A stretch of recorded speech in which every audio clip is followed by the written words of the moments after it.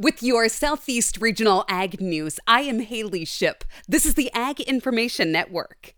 One man's tongue is another man's T-bone. Weren't sure where I was going with that one, were you? In the tale of beef, the reality of cultural preferences continues to be seen when it comes to exports. Dean Meyer is the past chair of the U.S. Meat Export Federation. The shining star in U.S. Meat Export Federation is the variety meats and the underutilized cuts, those that we don't consume here. We aren't taking away from the U.S. consumer. We're adding value to the cuts that we don't consume here. And, whether it's tongues, livers, tripe, kidneys, they have no value here or very little. And I was in Japan last year, and a tongue here brings $3. It was on the counter and on the shelf in a grocery store in Japan for $24.